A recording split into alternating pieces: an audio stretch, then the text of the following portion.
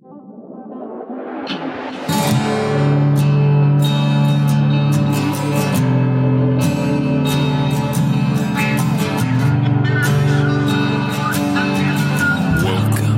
to the Innerverse.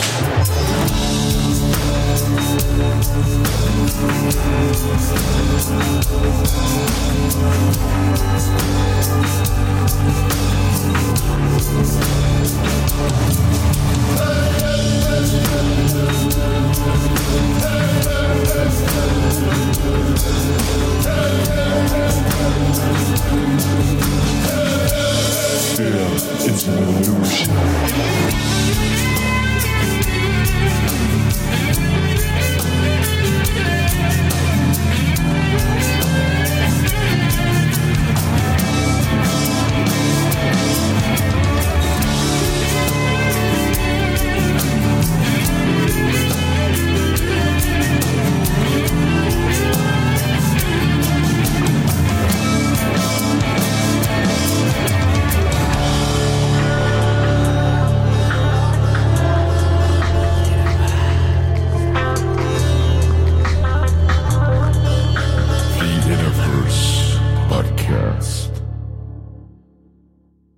Welcome to the One Within All, to another episode of the Innerverse podcast. My name is Chance, your host, and today we're going to be speaking about something that has changed my life for the better in incalculable ways. Probably hard to really describe. It's something as a daily practice that I've been endeavoring to stay consistent with since I learned about it back in 2014, I think, maybe 2013. So it's been quite a long while, but the man that I learned from is here with us today, John Monroe, and he has an excellent website, Long White Cloud Qigong, Qigong, linked in the show notes here, where you can find awesome instructional videos, even many for free, about this ancient movement practice for health, energy, balance, sensitivity, awareness, you name it. There's probably very few things that this particular modality of Qigong cannot help with. So we're going to learn more about John's school today and his history in many different areas of movement and wellness. Really excited to be getting into this one. Thank you so much for joining us, John. How's it going, man? Welcome to Innerverse. I'm good. Nice to be here. And I look forward to our discussion. Absolutely. So maybe we can just start out getting to know you a little bit. I'm curious to find out more of your personal history with movement arts, how you got into it, and transformed yourself into probably one of the leaders in New Zealand in this entire field, if I had to guess. Yeah, that's probably true. It's one of these things where Qigong is still, it's growing. Awareness of Qigong is growing. So the community is relatively small overall. So it's not that hard to be one of the leaders. But it's growing very rapidly. I used to say to people, because I've been doing Qigong for quite some time, of course. And, lots of people don't know a lot about it. And so, years ago when people would talk to me and, ask me about what I do and what is Qigong and all that sort of thing, I used to tell them, well, it seems like not many people know about Qigong now, but compared to 10 years ago, like, oh, wow, so many more people know about Qigong now and are doing it. And then sometime later, my story changed a little bit, and people, when they were asking me about it, I would say, well, it seems like not many people know about Qigong now, but compared to 5 years ago, so many more people know about it and doing it. And now if I have that same conversation, I tend to tell them, well, look, it seems like not that many people know about Qigong, but compared to 1 year ago, so many more people know about it and are doing Qigong. And so it's really growing very rapidly. But yeah, I've been involved for quite a long time. And so, yeah, I'm reasonably well known in New Zealand and elsewhere in the world to some degree as well. So anyway, how did I get started with Qigong? My first exposure to Qigong was actually through my mother, which is a great start to a story. My mother was a naturopath. And as part of her studies, naturopaths often get exposed to a lot of different natural therapies, so that they're kind of like the general practice doctor of natural medicine, where they use and they draw from lots of different therapies, and they can recommend their patients go and see different people to help them with different things. And so when she was at the naturopathic college, one of the guest lecturers that they had come in was a Qigong teacher. And he taught them, just a little bit of Qigong. So they got a little bit of a taste, a little bit of understanding of what it was. And so she came home and showed her kids, one of which was me. I was probably about 10 years old at the time. And so she showed me, and I thought that was fascinating, particularly being able to feel my own energy. It's a little bit like being a Jedi, like, whoa, I can feel energy. I had an experience when I first started where I was only maybe like a week into it. And one of the movements, I did the movement and a poster flew off the wall across from me. And I was like, did I do that? I don't know. Well, yeah, I mean, sometimes there are just coincidences, and sometimes there are interesting things that can happen as a result of activating our energy. I used to, I had a Kung Fu studio. I taught a lot of Kung Fu for quite a few years, and I kept frying the clock on the wall.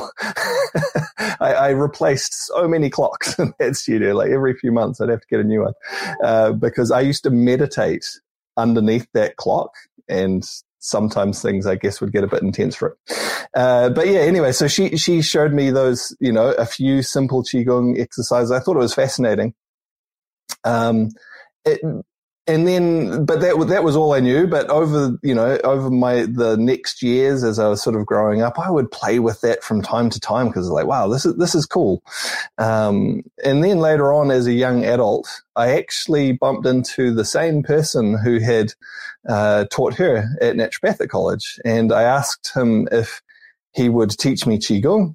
And he said, yes, he would, but I'd have to study Chinese medicine as well. So it was rather a large package deal to be able to learn to do the Qigong. I also had to do some comprehensive Chinese medicine training, which, in the end was a good thing because it gives me a much richer perspective on Qigong as a whole and, depth to my understanding. I guess as well as that relevant to that as well is, I guess my whole life I had done different martial arts. And of course, there's a connection between Qigong and Kung Fu as well. And so while my initial training was very much focused on health and the application of Qigong in that way within traditional Chinese medicine, my first teacher was actually also the grandmaster of a Kung Fu system. And so after some time of studying, I thought, well, maybe I should do the Kung Fu as well, because maybe that will also give me some further insight. And so I got very, very involved in the Kung Fu as well. And again, as I mentioned, I had a Kung Fu studio for quite a few years and was teaching a lot of Kung Fu as part of that too. That is really cool. There's a lot of awesome directions to go already, but the frying the clock on the wall, from meditating under it, that is so interesting because it comes up all the time when I speak to people that have like a meditation practice or really any daily practices that they make time for. That, people that do that, they often will get the question from those who don't, like, how do you have time for that and still be productive? And it always makes me think time is not really the linear thing. It's very, very dependent on our belief. And when we make time for what's right for us, we have more time.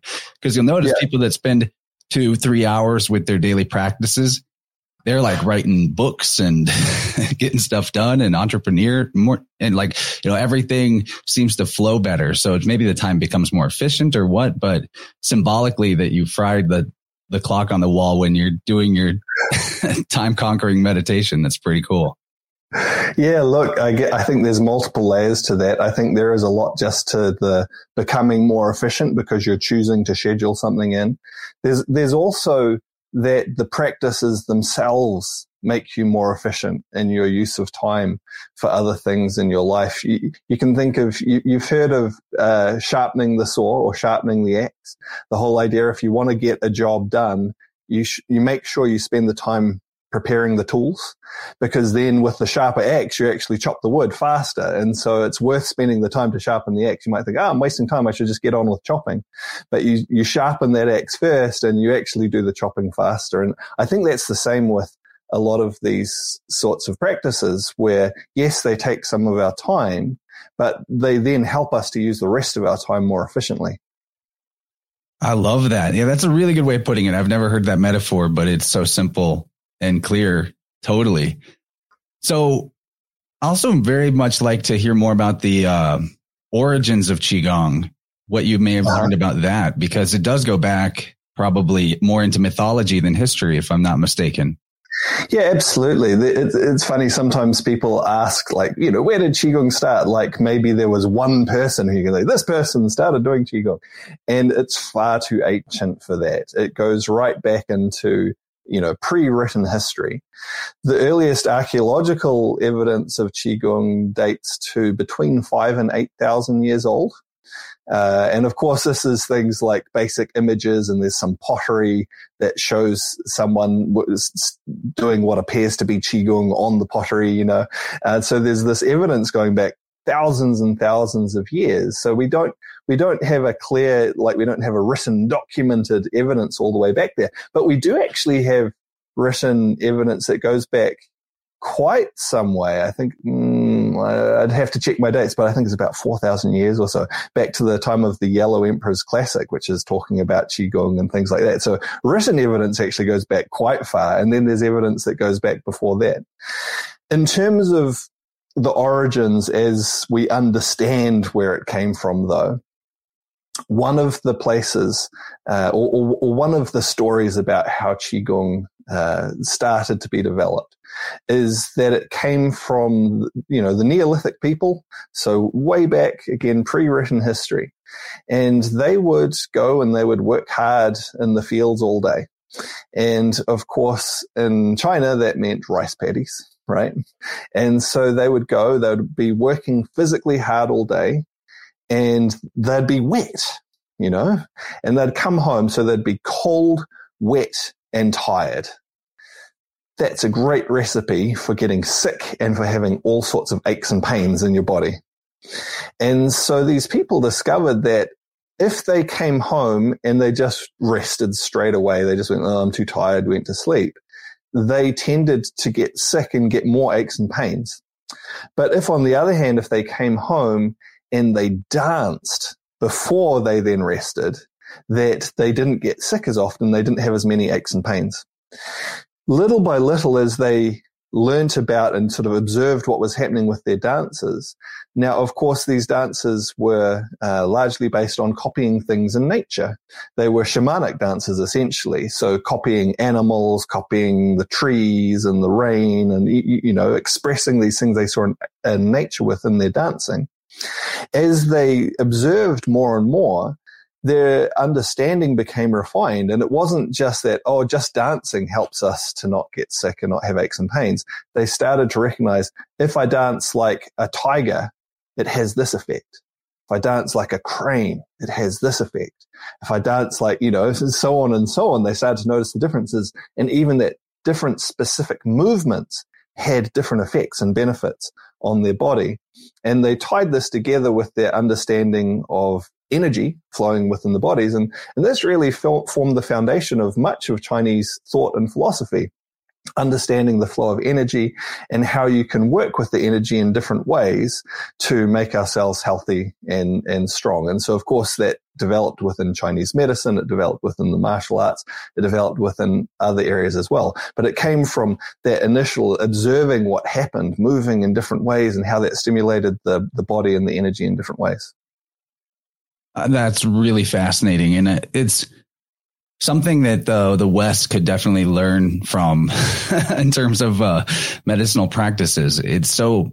But maybe there's not enough money in the model of people taking care of themselves for free. I don't know.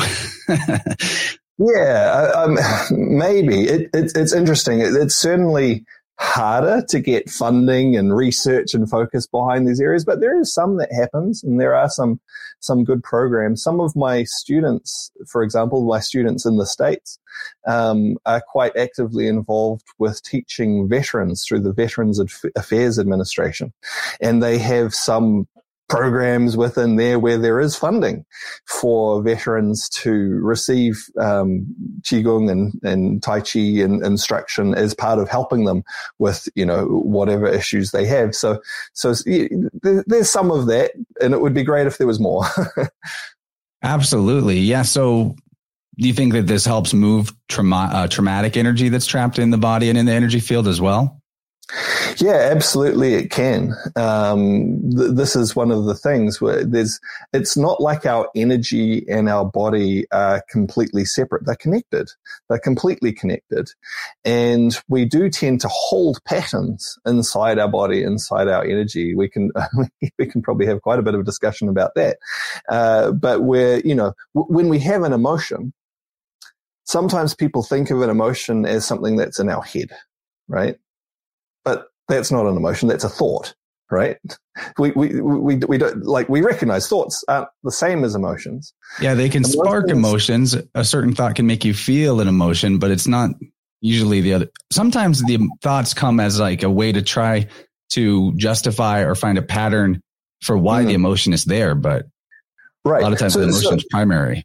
So a thought or our cognitive awareness is a component of that.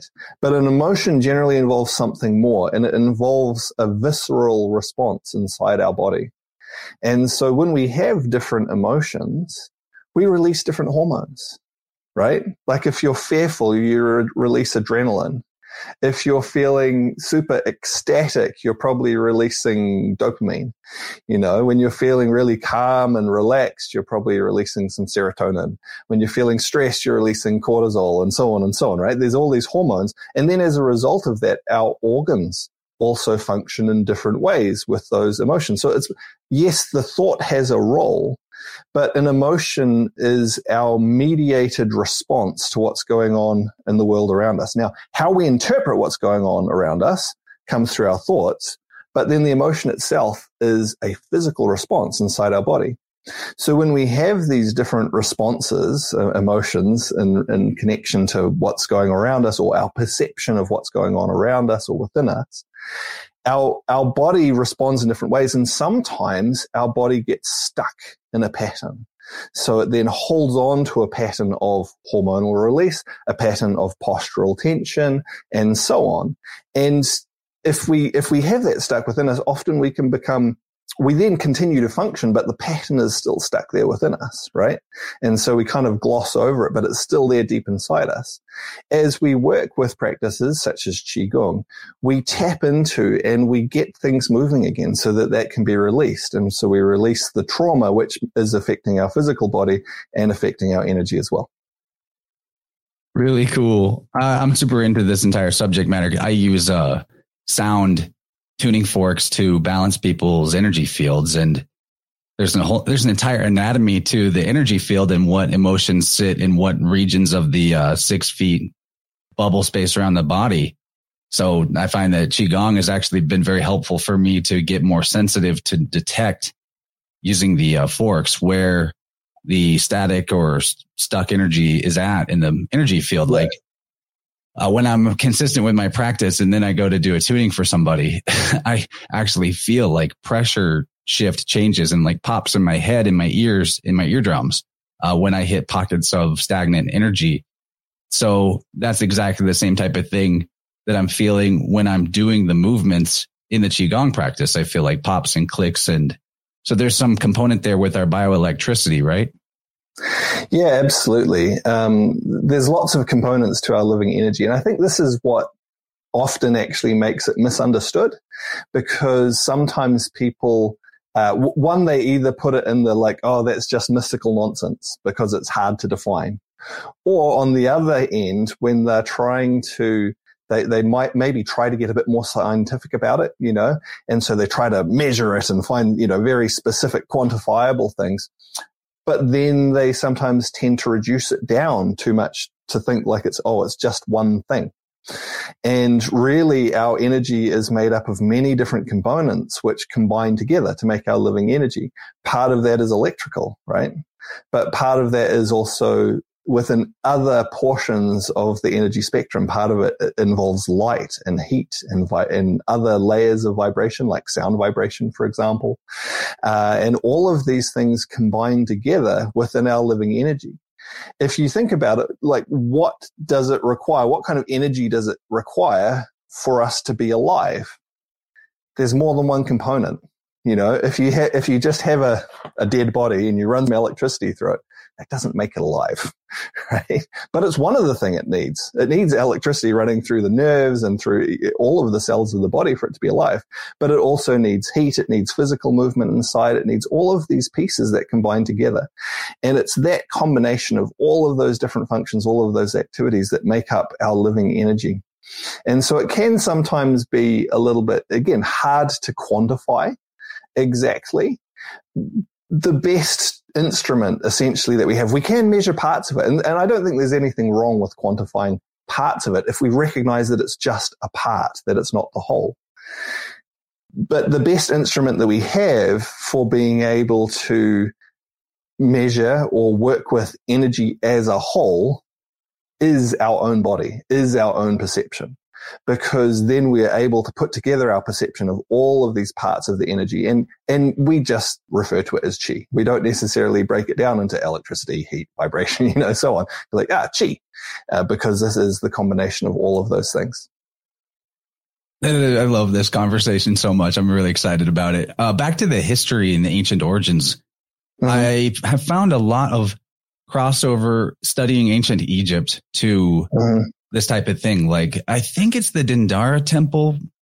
I could be getting that wrong. Actually, I feel like I'm getting that wrong, but it's the original name for the temple I'm thinking of before it was changed by Egyptologists was the Tantara or Tantara temple, which sounds kind of like Tantra, which is an Eastern thing as well. And on the walls, there are hieroglyphics that the Egyptologists have called dancers. But if you look at it closely and you're familiar with movement practices like Qigong or even yoga, but definitely Qigong, it looks like sort of a comic book depiction of one figure moving in like a Qigong style way.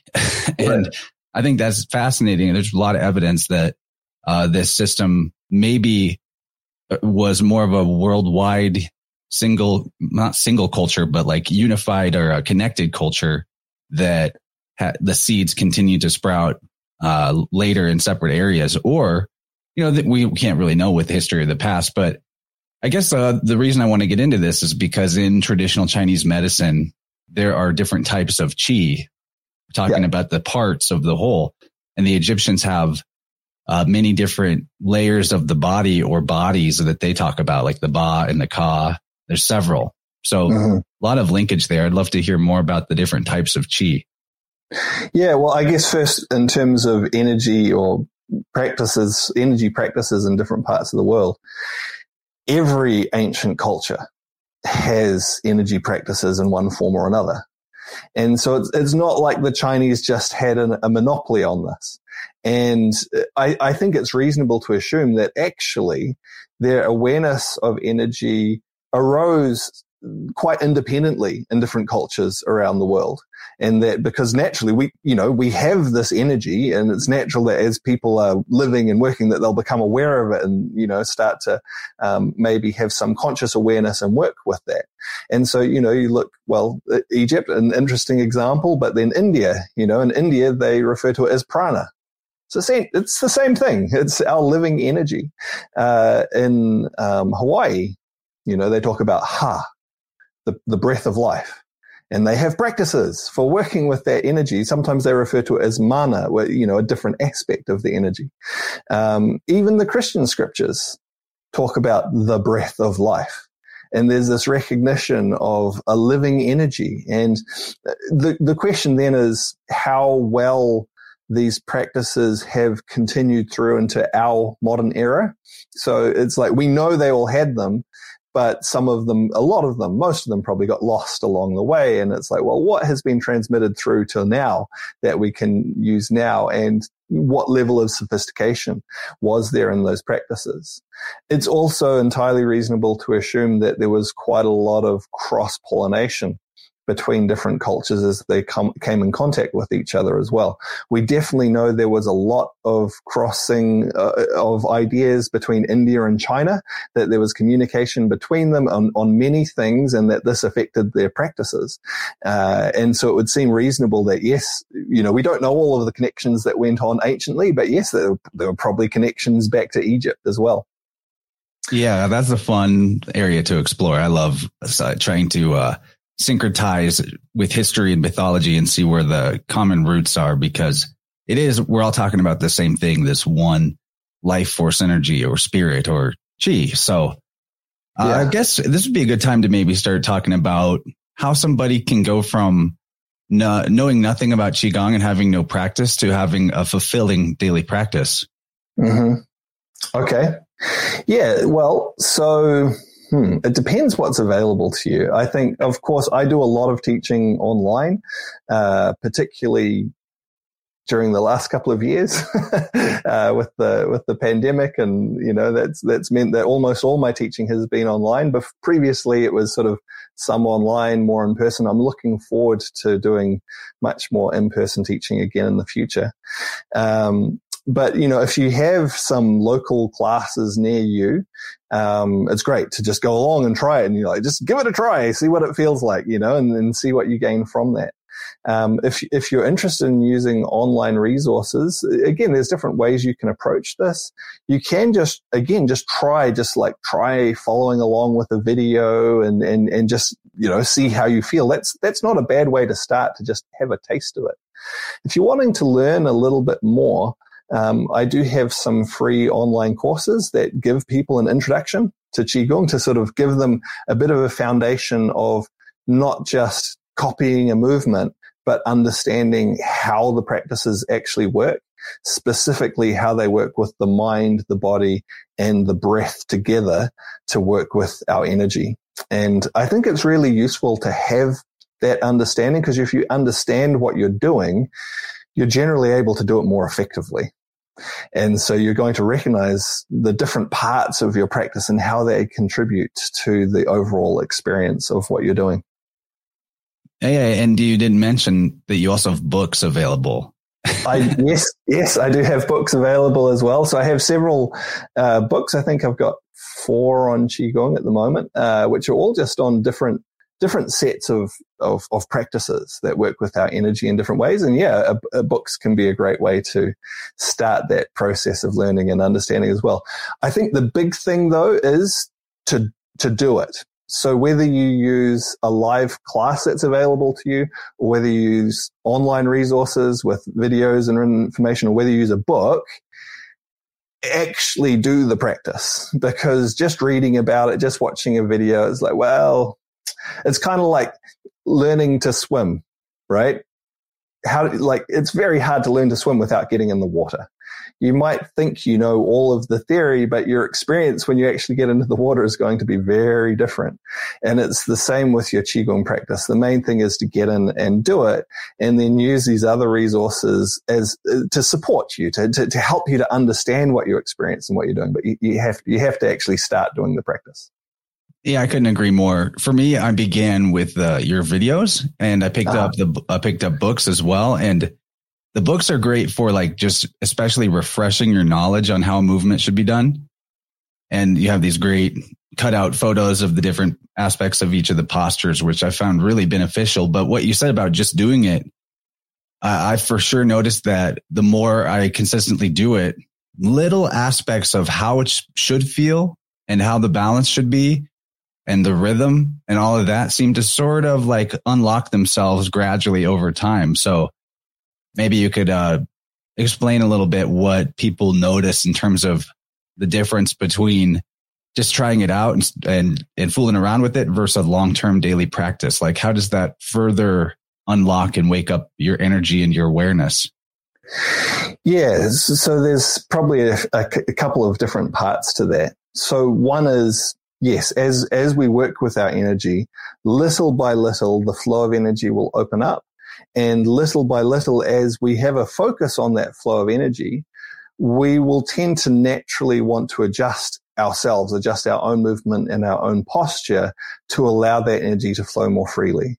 And you'll generally do this just unconsciously without necessarily even thinking about it. You'll naturally want to adjust in order to have that energy flow. And this is where having some awareness of your energy, like, talked about right at the beginning, being able to feel your energy, and it's like, wow, this is cool. And it can seem a little bit like a party trick, like, how useful is this really? What it does is it gives you a feedback mechanism within your body that you can feel how well is the energy flowing. Is it feeling blocked up, or is it feeling like it's flowing more easily, more freely? Little by little, as you continue to practice, you'll naturally want to have that energy flow more freely. And so it guides you without necessarily needing any instruction into how to correct and adjust things for yourself. The flip side of that, though, and a big part of the value of instruction and actually having, guidance along that process, is it can make that process a lot faster, because being able to, there's lots of aspects of what's going on within our body and within our energy that are not things that people have maybe had a lot of awareness previously in their life, or if they haven't had a lot of understanding of what it is. And so they're like, oh, there's something there, but I just don't really know. Where if you have some instruction, this can help to guide you into essentially looking in the right direction for what's happening inside your body. And then you want to be able to perceive that for yourself, feel it for yourself.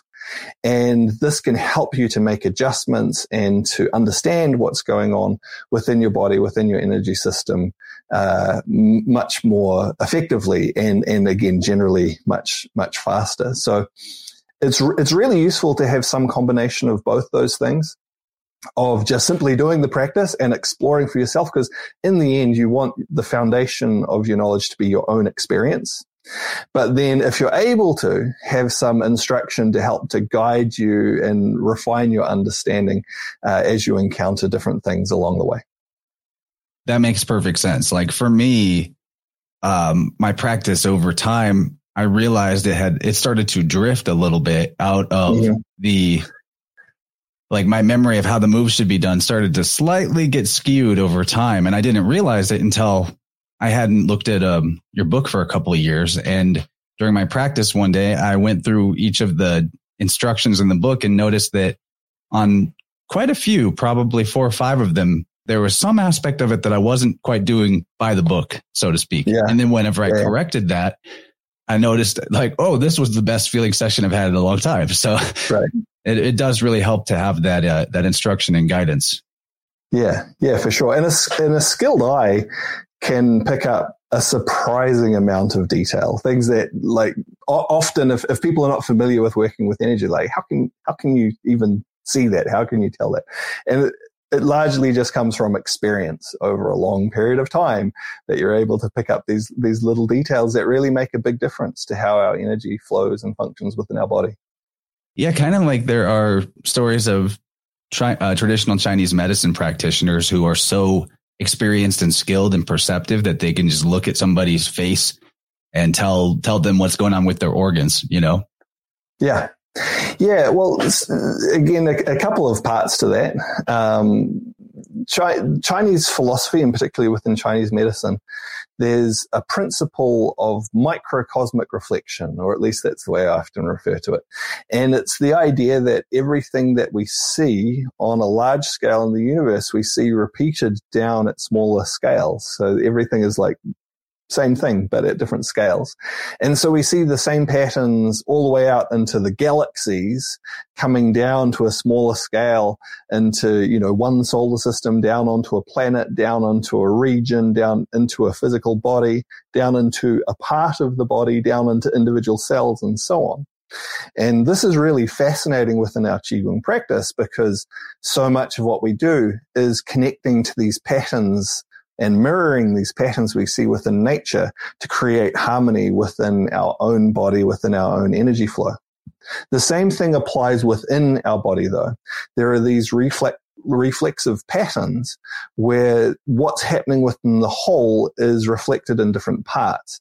So one of those being the face, but there's many others as well, like also just the ear or the tongue, or many people are familiar with reflexology, the hands or the feet, or even the long bones. There's Chinese therapy which involves pressing along the bones. And by pressing along the bone, you can find out what's happening anywhere in the body, because it's all reflected within the patterns within the body. And so, yes, with skill and with practice, you're able to identify from one part what's going on within the whole. Yeah, what you just explained is the deepest wisdom that is probably available to humans, to recognize that micro, macro. It's what in the West they talked about in alchemy with as above, so below, within and without. The scientists will call it the fractality of nature, how things are self-similar across scales of dimension. And because of that, it makes describing the full range of potential in terms of like benefits and differences for your life quite difficult to pin down or nail down. And some of it is more abstract. Like you may agree that somebody that improves their flow internally will find external obstacles and challenges more easily navigated, or even sort of synchronistically moved out of the way. Is that accurate? Yeah, absolutely. When you find harmony within yourself, you tend to find greater harmony with the world around you. And that can seem quite magical sometimes when you're like, I've been doing some practice. But what happens when you feel differently, when you're operating differently within you, then your interaction changes with what's around you, because you are now different. And so things that were previously an obstacle maybe aren't anymore, because you're interacting with it differently. Right. Yeah. It's the sort of difference of mindset. Rather than things are happening to me, the world is happening to me, I'm happening to the world now, because you're taking that initiative with your own daily practice. It's so cool. And when you said the word party trick earlier, it reminded me of this thing that I experienced. It was quite a few years ago, but so in Qigong, there's a lot of practices where you're like, especially in the introductory type practices, where you are visualizing or intending to create like balls of energy between your hands and things. And for me, I remember the first time where that went from being sort of an abstract idea to something that I actually, that I could feel pushing. And so the difference for me was like, there became a point where I could, when doing some of the practices, like just the basic pushing out and coming back in, where I was moving my hands, but all I was actually choosing to do was breathe, and my hands were just moving, and I wasn't sending a brain signal that said hands move now. And so you could feel at that point, like, that there really is this energy ball between my hands. And I had an experience that proved that to me with another person who practiced Qigong, who put their hands in between mine. So mine were widened and theirs were together in between mine. And I did this just breathing in, expanding an energy ball, and their hands moved with my hands. And then we did it in reverse, where he caused my hands to move, and just by doing this breath and this expanding. So there's something really there. It's pretty amazing. Yeah, absolutely. And those first times are often really memorable. Like you're saying, yeah, the first time, and you really remember that time that you had that. And as we talked about earlier, there's many different aspects to our energy as well. And some of them, it's unlikely you're going to be aware of all of them to begin with, right? You'll start and you're like first time experiencing one part and you're like, wow, that's really something. And then sometime down the track, something will trigger. Maybe you've been practicing long enough and your awareness is developed enough, and you'll become aware of another aspect of your energy. And sometimes those experiences are just amazing, just because you're like, what is that? I pretty sure I haven't experienced that before.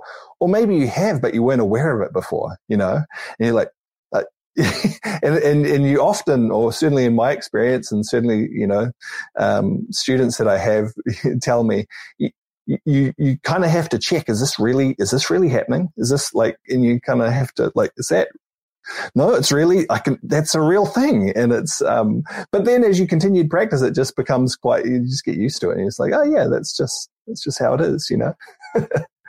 Yeah. So what you're saying is how when we have long-term practice, for me, like I find myself trying to see how many parts of my body I can, while I'm in the movements. This is a way of keeping my mind from being busy and thinking about other things. Instead, I direct the pattern recognition of my mind to how many parts of my body can you feel consciously at the same time? So it would be like, okay, in the hand, can I feel my hands and my dantian core at the same time? Can I feel my hands and my dantian and my feet touching the ground at the same time? Does that sound like sort of one of the goals we're talking about here? Yeah, that's a really healthy thing to do. So often within practices, we'll start by having a specific focus on one part of the body or one area of the body, one aspect of the energy, because it's easiest for us to focus on one thing at a time. But for the practice to be most effective, there are many things that we want to have all working together in harmony. And so little by little, we want to put this together into an overall awareness of our whole body, of our whole energy system, actually all functioning together. You can think of this a little bit like, either looking at a tree or looking at a whole forest, depending on how you want to think about it.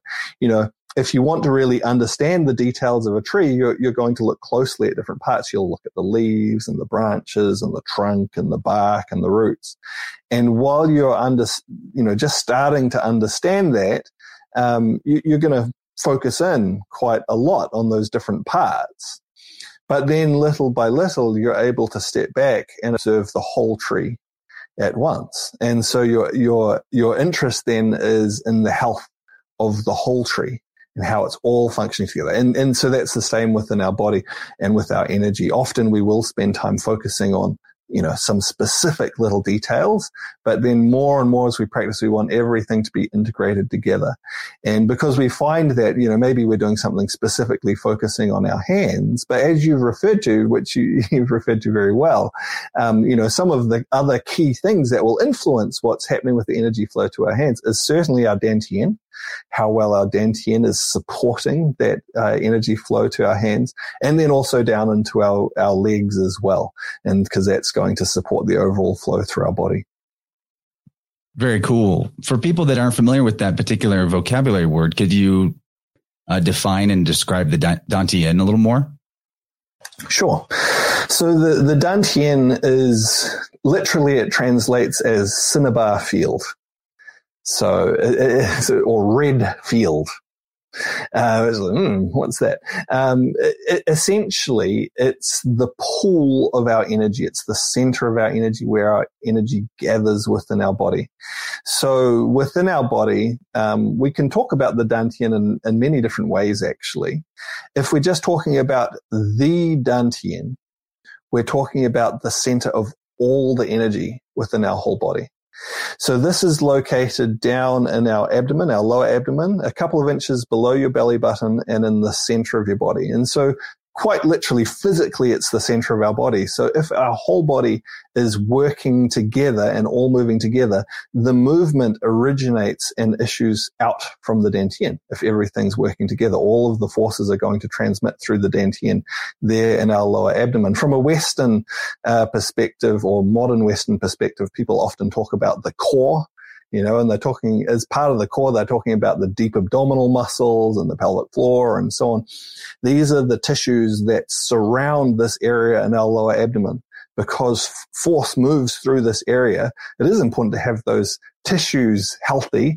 From a Chinese perspective, we're more focusing right in the center, that center of our energy. So it's a center of physical force and movement through our body, but it's also the center of the other aspects of our energy as well. It's right in the middle of our enteric nervous system, so the nervous system of our intestines and digestive system. And this has, it's a hive of activity, of electrical activity, of physical movement, and chemical interactions, and so on. Which neurons even. Yeah. So the enteric nervous system has its own closed loops. So the enteric nervous system actually processes information before sending it to the brain. So it's not just to the brain and back. The enteric nervous system, in a very real sense, thinks. It processes information and then relays the information to the brain. So, quite fascinating. So it's the center of all of this energy, the center of our digestion and so on. And so this is where we think of as, where our energy pools, gathers, and then is sent out to the rest of our body. As I mentioned, we can talk about the dantian in more than one way, though. So that's when we talk about the dantian, one dantian. It's the collection of all of the energy, the center place of all the energy in the body. We can also look at this in a more fine-tuned way, though. A good analogy for this, I think it's a good analogy, is if you think about the oceans on the earth, because in a very real way, the analogy is that this is our ocean of energy. So all the energy that flows through our body, the rivers of energy that flow through our body, eventually they flow to somewhere. They flow to the ocean, right? So it's like, that's where it gathers. And then from there, it can actually come out and be redistributed as needed. But if you think about the oceans on the earth, how many oceans are there? Well, you can define it in different ways and people count them in different ways. Are there 5? Are there 7? Or is there just one? Because really it's one big ocean. And so when we talk about the dantian, this is it. One ocean, the whole ocean. This is the center of the whole ocean. But it is useful actually to divide that into different parts of the ocean and consider them as separate centers of energy in much the way that we talk about the Atlantic, the Pacific, and they actually have different characteristics. So as we start to divide our understanding of the energy and look at different parts of it, the next common division is to look at 3 dantian. And so then we have a lower dantian, an upper dantian, and a middle dantian.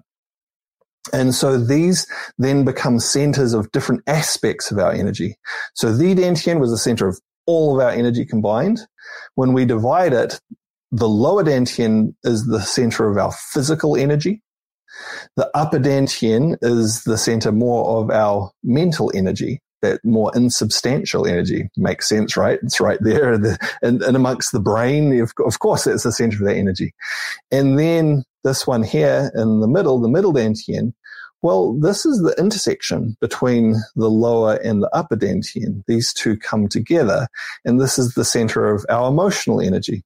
And there's a really good insight there that our emotional energy is actually, we talked about this before, it's actually about the interaction between the insubstantial, our mind, and the physical. It's both of those things working together. And so, and then we can even go further. We can look at 7 dantian, 11, 13, and so on, depending on if we're focusing on essentially different centers of types of energy within our body. I love this part of the conversation because people can understand it similar to chakras, but that the whole thing itself is one thing instead of needing to see, like I find this when I work with people in the forks with the tunings that I do, that, there's a particular type of energy that can, in terms of like difficult emotions or traumas, that can hang out in maybe the sacral chakra pertaining to frustration type of energy. But then if you just go a level up to the solar plexus, well, there's also, if you are in the same side of it, left or right or front or back, and it actually has a very similar tone to what's right below it. So it's maybe frustration type energy in the sacral, and then solar, it's moving up to more like anger potentially. And so there's a lot of bleed over. It's not hard and fast boundaries. But what I really liked was that I didn't know dantian was also translated as cinnabar field. That's fascinating because cinnabar is an ore where you extract mercury from it. And in the mythology of all the world, mercury is this, it's quicksilver. It's this, as a deity or as in mythology, it's the being that crosses the boundaries and generates the communication between different parts of the whole. So there's so much there. Even the word mercury, the myrrh or mar, these are words actually pertaining to the sea, myrrh. And then the cure part of it is not that far off from core, and dantian is the core. So at the core of us is this ocean of mercurial energy that can become any type of energy as it divides or moves into different portions of the whole. Yeah, it's also often connected to the idea of alchemy, right? The idea of transforming elements from one to another, whether you take that as literal or metaphoric, to have that and transform.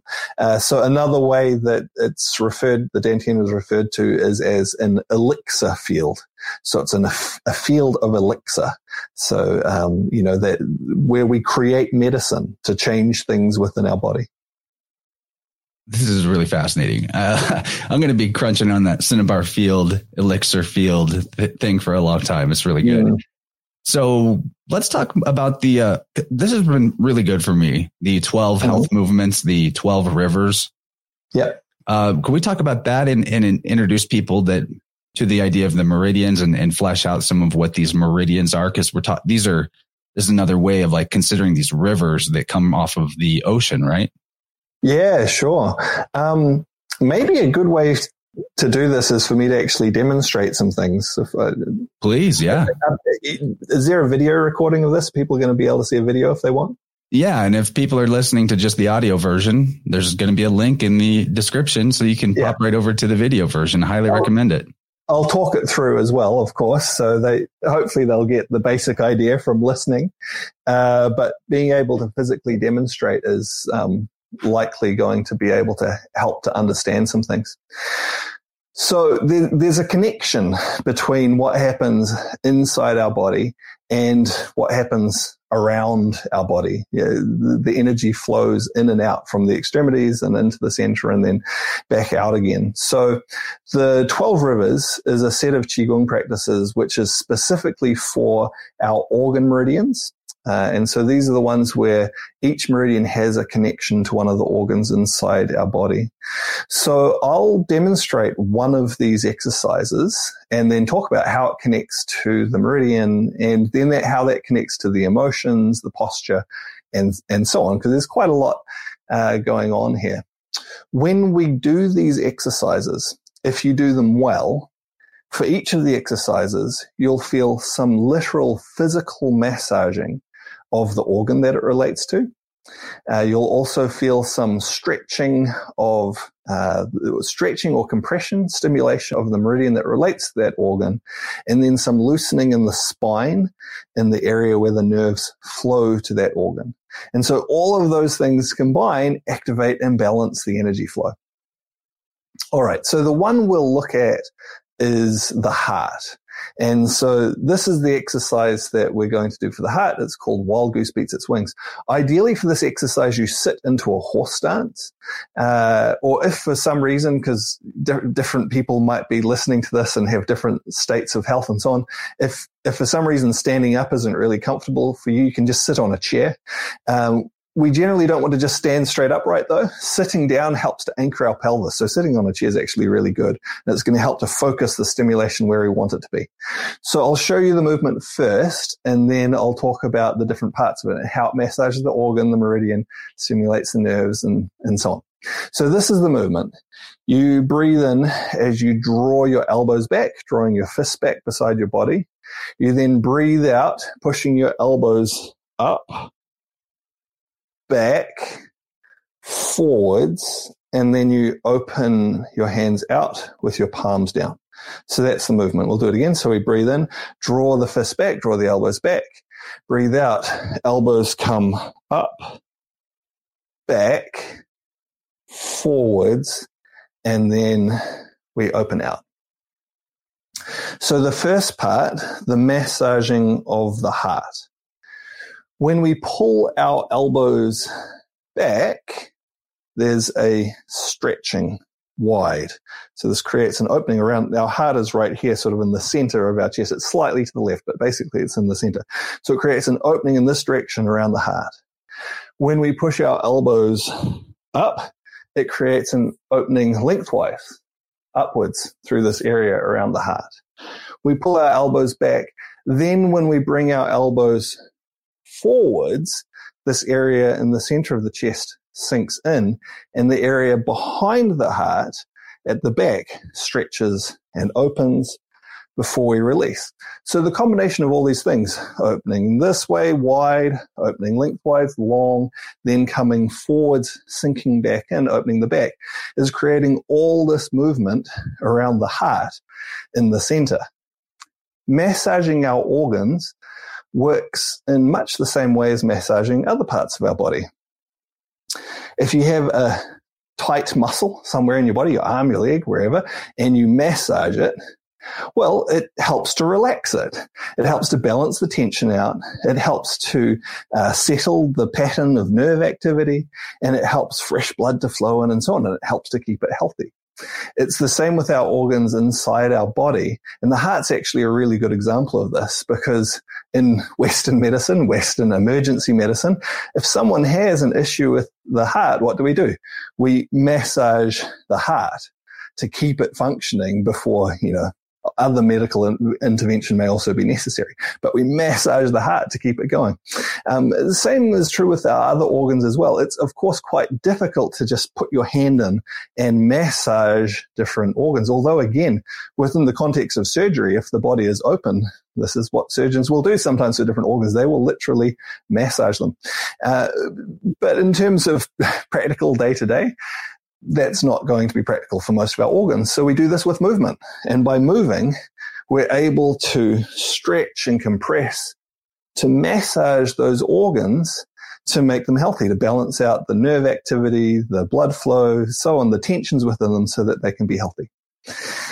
If you want to get an idea of this, so we are massaging it right through the whole movement. A good way to get an idea of this is sometimes to do the movement faster, because if you're kind of moving really slowly, that might not feel like much of a massage, but if you go a little bit faster, you'll feel it more. You can simplify this movement. And, if you're following along trying this, you can just pull your elbows back, forwards, back, forwards, and get a feeling of the movement and how that massages the heart in the center of the chest. Now it's giving this nice little massage. So there we go. We're physically massaging the heart. Next part, the heart meridian. So these meridians, they're the same ones used in acupuncture. If any of you receive acupuncture and the acupuncturist puts needles in different places in your body, it connects into these flows of energy. And so by putting needles somewhere in your body, it can have an effect, quite far away because of the way the energy flows, and certainly into the organs themselves. The heart meridian starts deep inside your armpit, and it runs down the lower inside portion of your arm to the inside of your little finger. And it does this on both sides. All of the organ meridians are bilateral. So when we do the exercise, ideally we're going to feel stimulation of the meridian as well. So if we bring our elbows back, fists back, you should feel a little bit of a pull, a little bit of a stretch in your armpit. If you don't, just pull them back further until you feel there's a little stretch in the armpit. Then from there, as we push our elbows up, there's a pulling stretch from the armpit up to the elbow. We then bring our elbows back down. Then as they come forwards, this last part's a little bit subtle, but we open our hands out with our palms down. And it's as if we're pushing gently with the edge of our hand.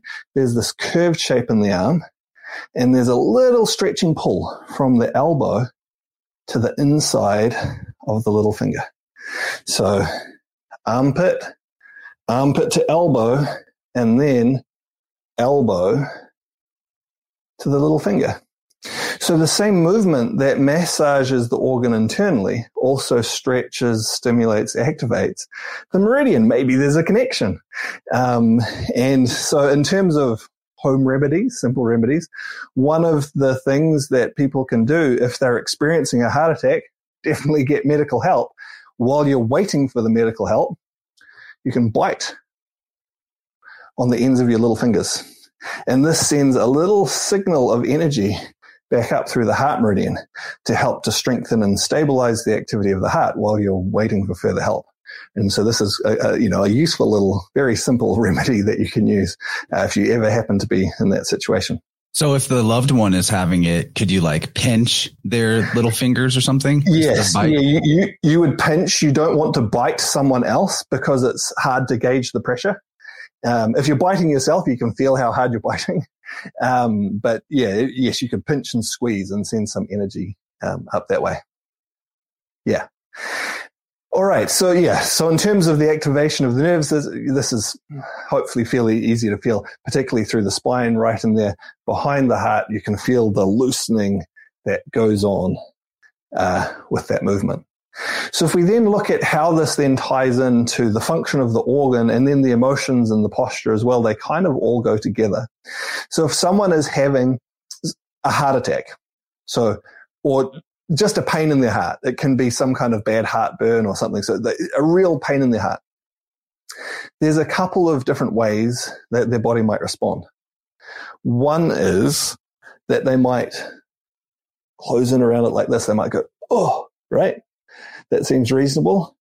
And this is the body's instinctive response to protect the heart. There's another kind of response that they might make as well when there's a pain here. They might go, oh, like this, and like arch away. And again, this is an instinctive response to relieve pressure on the heart. Now, these are the extremes, right? The same thing also happens on a much finer level, where there's just a little something going on. Internally, our body will still close around or arch to relieve pressure, but much, much more subtly. And it's more for this sort of thing that we're wanting to use our Qigong practice regularly to keep things in balance, to release these little tensions that might develop and accumulate within our body. So if we have a pattern which is closing in, because it's easiest to see in the extreme, right? It applies to the subtle, but the extreme we can see more easily. So if we have one that's causing us to close right in here, what will the exercise do? As we pull those elbows back, opens it up. Opens it all the way up. Fantastic. And so it helps us to get out of that pattern which we've closed in around our heart. Equally, if we have a pattern when we're going the other way, what will the exercise do? Well, initially, as we pull back, not much. As we lift up, not much. But as we come to the end of the exercise, it's going to help that to sink back in, come back into balance. So this ties in also with our emotions. So within Chinese medicine, we recognize a pattern of connection between different types of emotion and different organs, because our organs respond differently to different emotions. The primary emotion connected with the heart is joy, right? And so if you think about what is the posture of joy, the posture of joy is a sense of openness, expansiveness through the chest, right? And in a subtle way, it can just be a subtle, gentle opening. In its extreme, if you think about someone really celebrating, it'll be like, opening up through the chest, joy. And this clearly has a direct effect on the heart.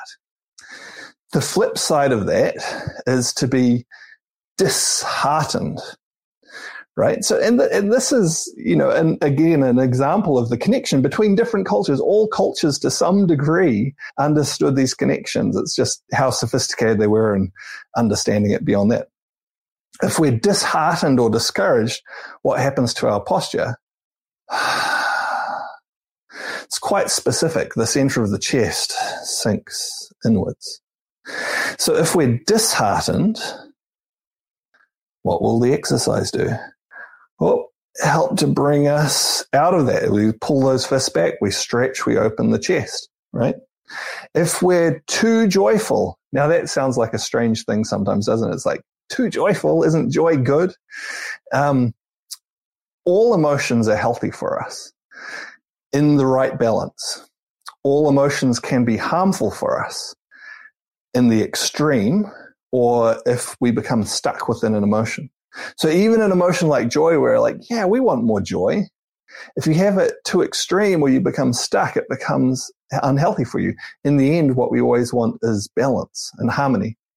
So one of the main times that people have heart attacks, now this is someone who already has a weak heart, of course, but one of the main times that someone has heart attack is when they have unexpected good news.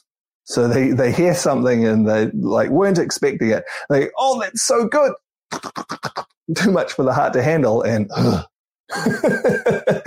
that can cause a collapse. Another part of that, in terms of getting stuck in this emotion, is if we get this expansiveness through our chest and we get stuck there, often we'll call this something else, right? pride, arrogance. This isn't good for us. So again, if we're disheartened, the exercise pulls us out of that. If we've become too far the other way, we've got too much pride, too much arrogance, the exercise helps us to come back into the center. And so then when we're in our center, we can move easily between different states and we can experience our emotions fully.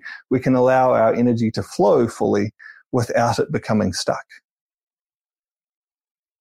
That is a great demonstration and really fun for me to get the deeper explanation of the emotional component to the meridian system.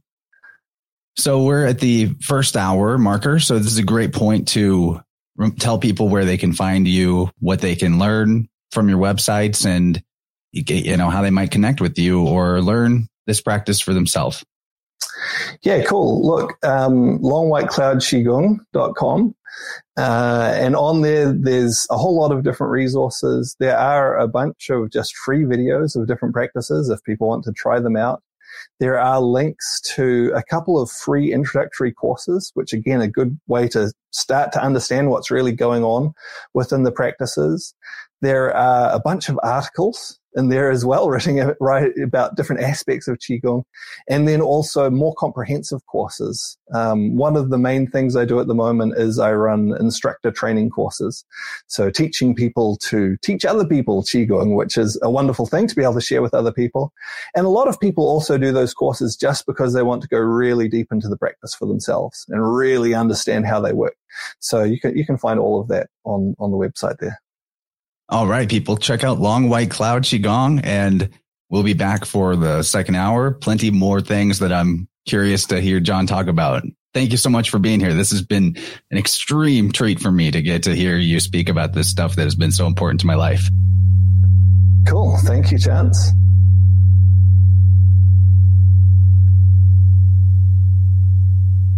Yo, everybody, thanks for tuning in to another phenomenal episode. Seriously, though, I had the best time talking to John. I've known about John for getting on close to a decade now. And this was our first time actually getting to meet. And you know what they say, never meet your heroes, except this is one of those exceptional times where there's a good reason this guy was on, a bit of a pedestal in my mind. Not that, of course, hero worship is healthy, but that the information that he brings and his attitude and the holistic approach of integrating movement practices, breath, spirituality, and traditional Chinese medicine cannot be a better combo. In fact, if I was ever to go back to full primary education of some kind, I say primary education, but some sort of institutional education or apprenticeship, I'm pretty sure the road I would go is traditional Chinese medicine. Because, not the watered down CCP, Chinese Communist Party version, but the real good stuff, the ancient wisdom with the herbs and the 5 elements. I want to learn more about that system. There's so much that I could have talked to John about that we didn't have time for this episode, but I'm going to go ahead and go over the plus extension stuff before I get into talking about some of my reflections on this conversation. Before I do that, please do yourself a favor and go check out longwhitecloudqigong.com, spelled out in the show notes and with a link to it and everything. You can actually learn this stuff. He's offering it to you for free. And if you want to get more in-depth instruction, then you can pay probably not that much. I haven't checked in for a while, but it's entirely worth it. This is life-changing stuff, guys. This is one of those times where it's not just something I'm interested in and wanting to have a talk about, but it's this is my daily practice, specifically the one he teaches. There are tons of Qigong schools of thought, lineages, sets of movements out there in the world because it's a practice as old as we have historical record for.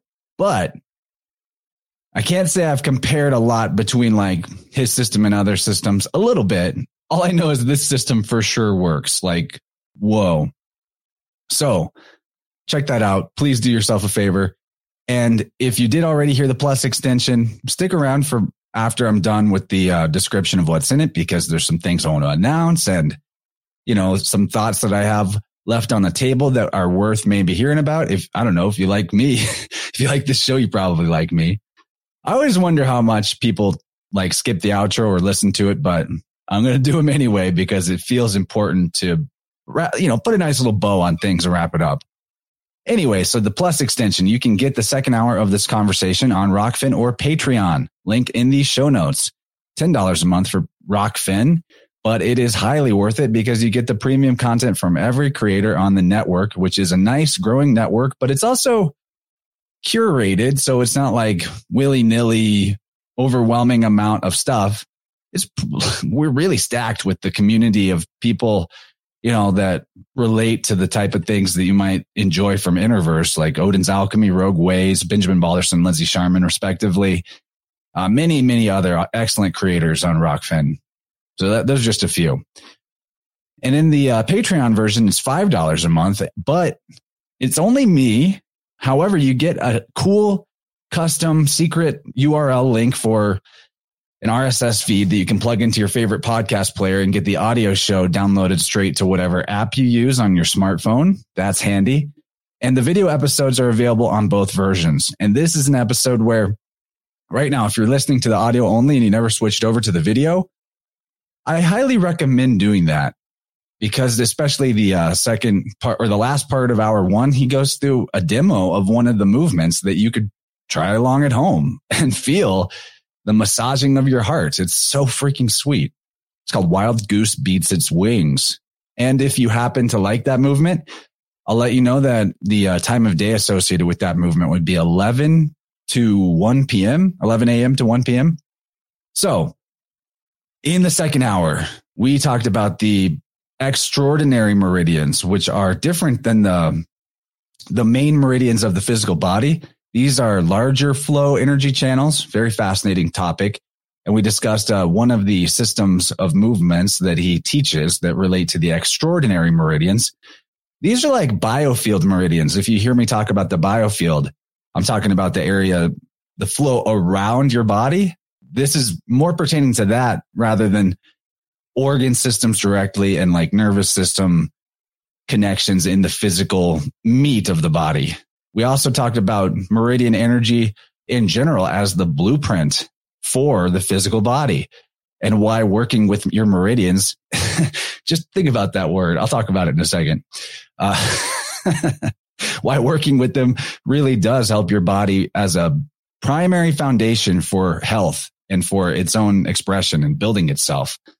We discussed some of the more advanced possibilities with the skill levels you might develop directing your energy flow, doing practices like Qigong, a little bit of like maybe do's and don'ts, but generally there's nothing dangerous about a beginner getting into this stuff because you won't have the energetic awareness to do anything kind of wrong. So jump in. It's totally fine. And we had a nice little flow about Qigong's ability to help you develop spiritually and how Qigong can actually lead you to learn energy healing. Qigong healing is like, it's different than Reiki. I kind of feel like you can feel it more, think of that Dynamo Jack guy. If you've ever heard of those videos or seen those videos, the dude that's like lighting newspapers on fire with the energy projected from his hand. I actually have a good friend who I don't even think she practices Qigong, but she told me about like looking at the energy lines between her fingertips and practicing seeing that subtle energy and a spark shooting out of her fingertips. And I'm like, I believe it. I've seen some stuff, man. Where like modern humanity is operating on like 0.5% of our energetic potential as embodiments of the divine source. It's crazy. We talked about the roadmap of the movements versus the actual experience, a detailed guide to peak organ function mapped to the hours of the day. This is really cool. Very, very cool because the 12 meridian movements of the 12 river system, which is probably the first one you'd learn if you went and checked out his website, actually does map like a clock to the hours of the day. And it was fascinating to hear about sort of the primal nature-based reasons that the organ function map came about of like this organ is most active at this time of day and this organ after that. And it makes perfect sense. It's super logical, super enlightening. And then we talked about the organs that like what emotions connect to what organs. That's very interesting too. We talked about that some in the first hour, but we got into it more deeply. And then a really inspiring flow about the polarity of emotions and how things like anxiety could be transmuted to excitement, that the feeling is really the same in your body, and how a lot of our issues with mental health probably also have to do with like a misinterpretation or a negative interpretation of feeling, and thus like a rejection of feeling. So there's all that and tons more in the second hour.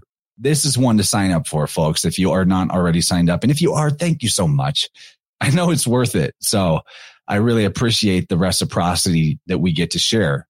You know, you guys love this show. I love this show. I love you. Do you love me? It's Leo season. I want to know. Tell me I'm good. It's okay. I thought that maybe in the like after I'm done going over the plus stuff, I could talk more about my experience with Qigong. So a very fascinating story about how I actually discovered it. I'm trying to decide like how much to trim about this story because it's like a long journey that led me there, but I'll try to summarize it somewhat. Right. So there was a point in my early 20s where I was exploring shamanism and shamanic journey work, like using drum and rattle tracks to go on inward journeys. And during one of these experiences, I was considering going on like a trip to St. Louis for the weekend by myself to just like see what happened. I knew some people there, but I didn't know what I might get into if I went. And so I did this like shamanic journey and got very clear guidance, like definitely go. And a lot of other wild stuff happened, like a dismemberment, rebuilding of my astral body type experience and meeting some spirit animals that I guess are guides for me and really cool. So I end up going and a lot of fun and crazy stuff happens. I wind up getting to crash with a friend that I had met at a festival a few months prior.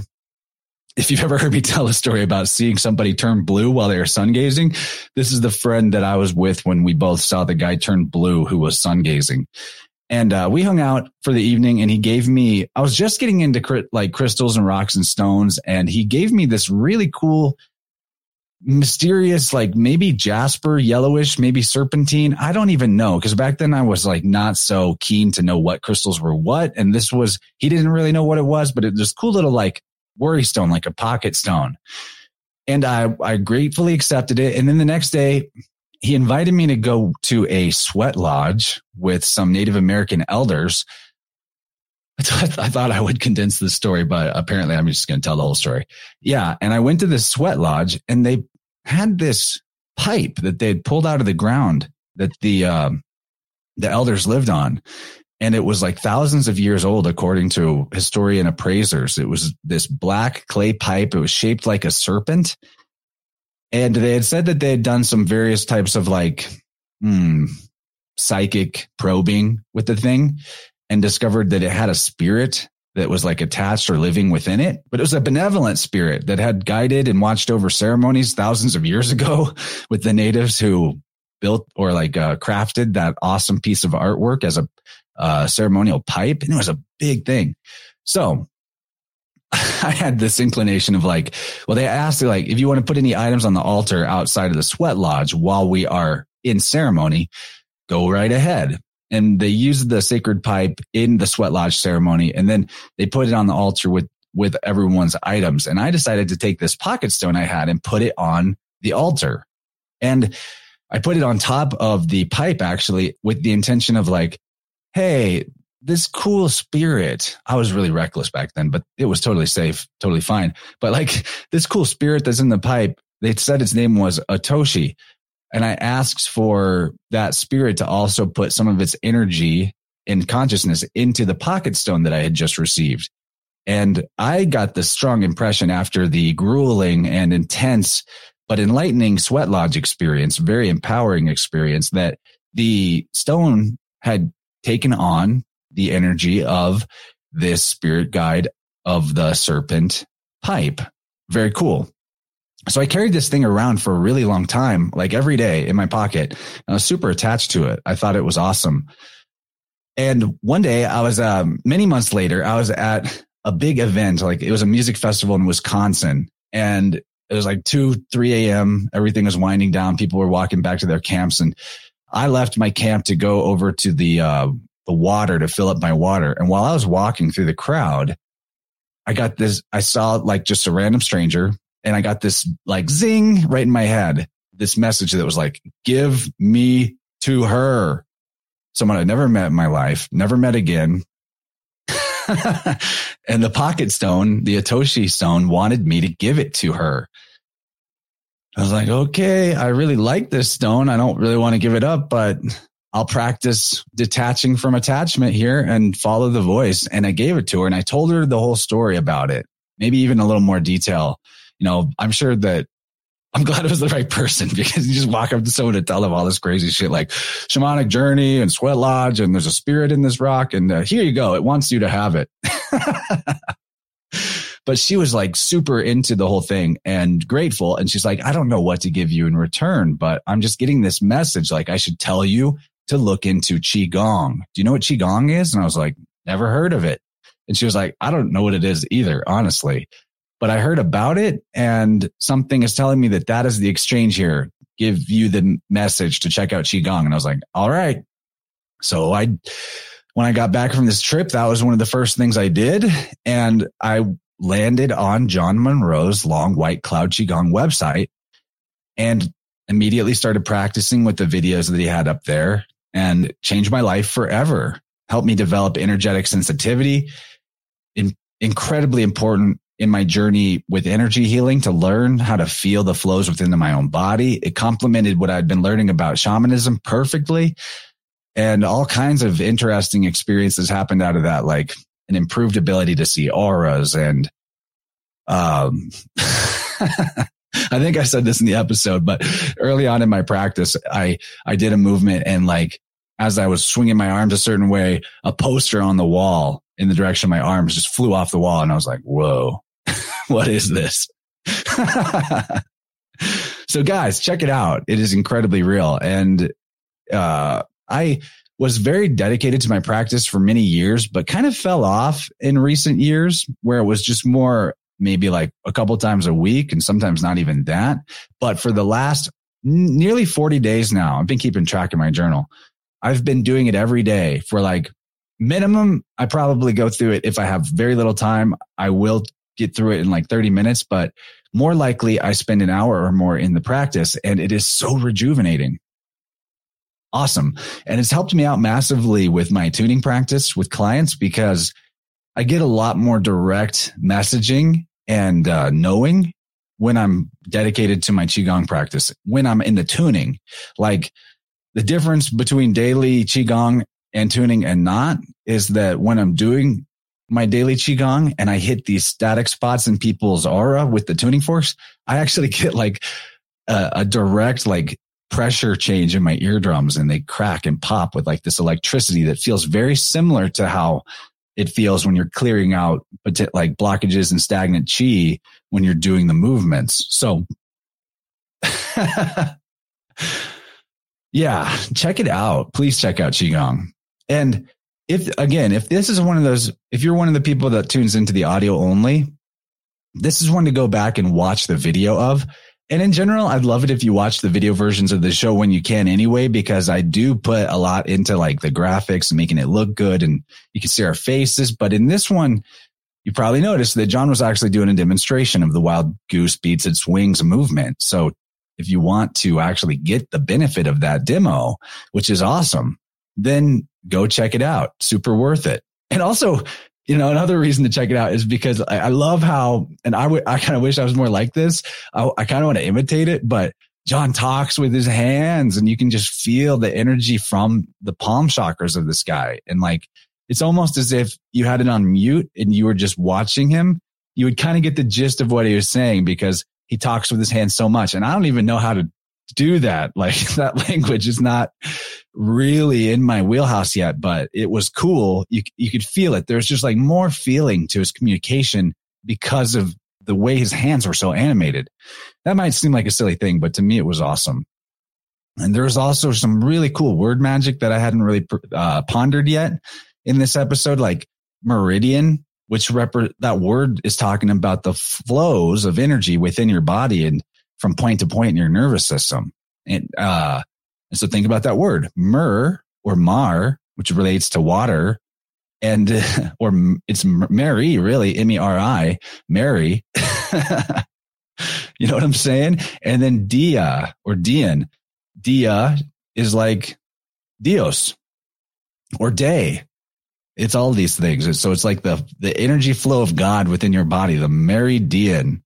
And it's got both polarities of this masculine and feminine just built into the word. And he blew my mind when he told me that the Dantian, the energetic core of our body, the ocean of energy, is directly translatable as Cinnabar field.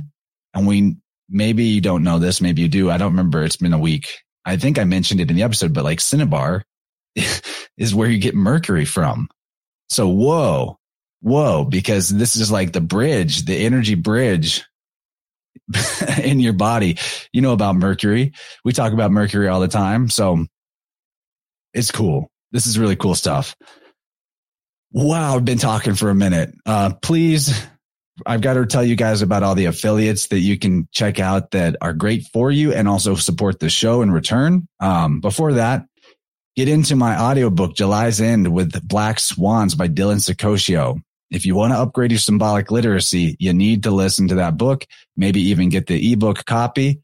Both are good because the ebook is going to show you what it looks like with the words and the phonetics, and the audiobook, which I worked really hard to make sure of this. The audiobook is going to let you hear how it sounds correctly. And both are important. And once you get the keys to this linguistic code of the logos, it's going to apply. You're going to be able to apply it everywhere all the time. It's going to massively upgrade your symbolic literacy and ability to interpret the messages of spirit and universe and logos in your own life, and also in mythology and in every language. You can just pull the story right out of the words, just like I did with the word meridian.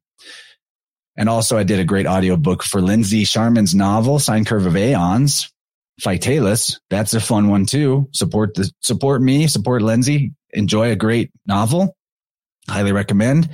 I've also got an affiliate link for Clive DeCarl down in the bottom of the show notes. And Vicky, who works for Clive. Hey, Vicky, thank you so much if you're listening. Much love.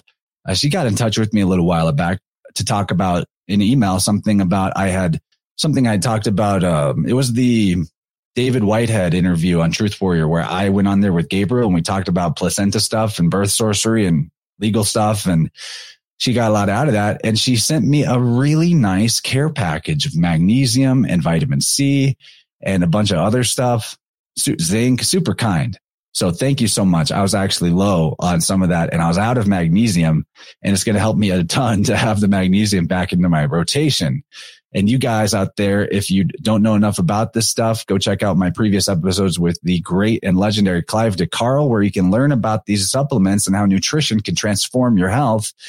But it's not just one thing. Holistic health is about the movement practice, the mind practice, the breath practice, the nutrition practice, and even the light and the way that we interact with light. Hugely important, which I will be getting into sooner than later in an episode.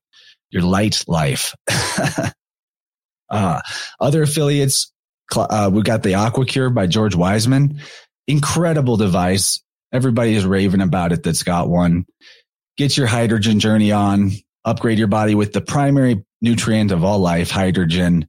Thank you to everybody who's bought with my affiliate link. That supports the show a lot. And let me know how it goes for you. I want to hear people's hydrogen story.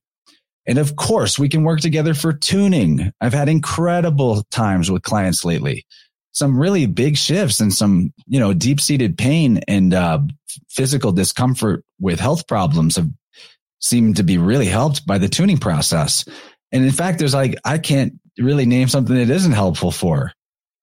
So get in touch, chance@innerversepodcast.com. Check the show notes for innerversepodcast.com/sound-healing if you want more information about that process, or we can work together, sling some tarot cards. There's the magician. Just pulled it off the deck.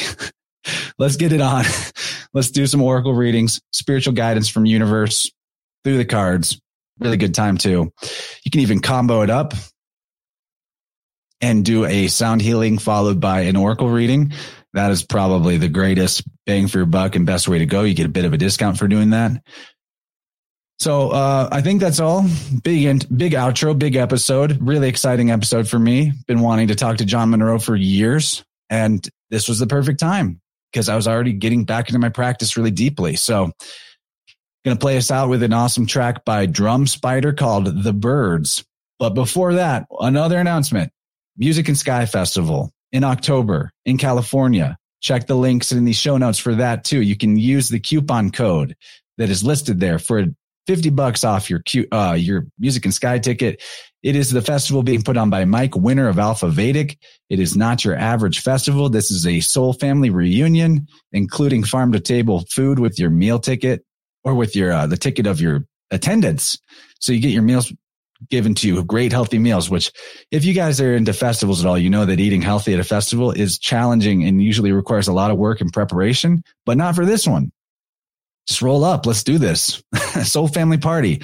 We're talking like 500, 600 people at this thing. You get a chance to meet everybody. You get a chance to meet some legendary heroes, including Eileen Day McCusick, the sound healing lady that I learned from, the guru herself, and Mike Winner, of course, and many other awesome teachers, healers, musicians. It's going to be cool shit, guys. So if you're anywhere near California at all and you want something badass to do in October, come to Music and Sky with me and get in our Telegram group. Check the show notes for that too.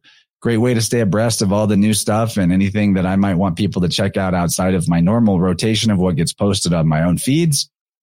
And man, life is good, right? Aren't you guys stoked on life? I love this time of year. Leo. Okay, yeah, so I'm going to play us out. Drum Spider, a track called The Birds, making me think of the language of the birds. Links is for everything in the show notes. Beat those wings, wild geese. All right, love you all. Much, much love. Talk to you soon. Bye-bye.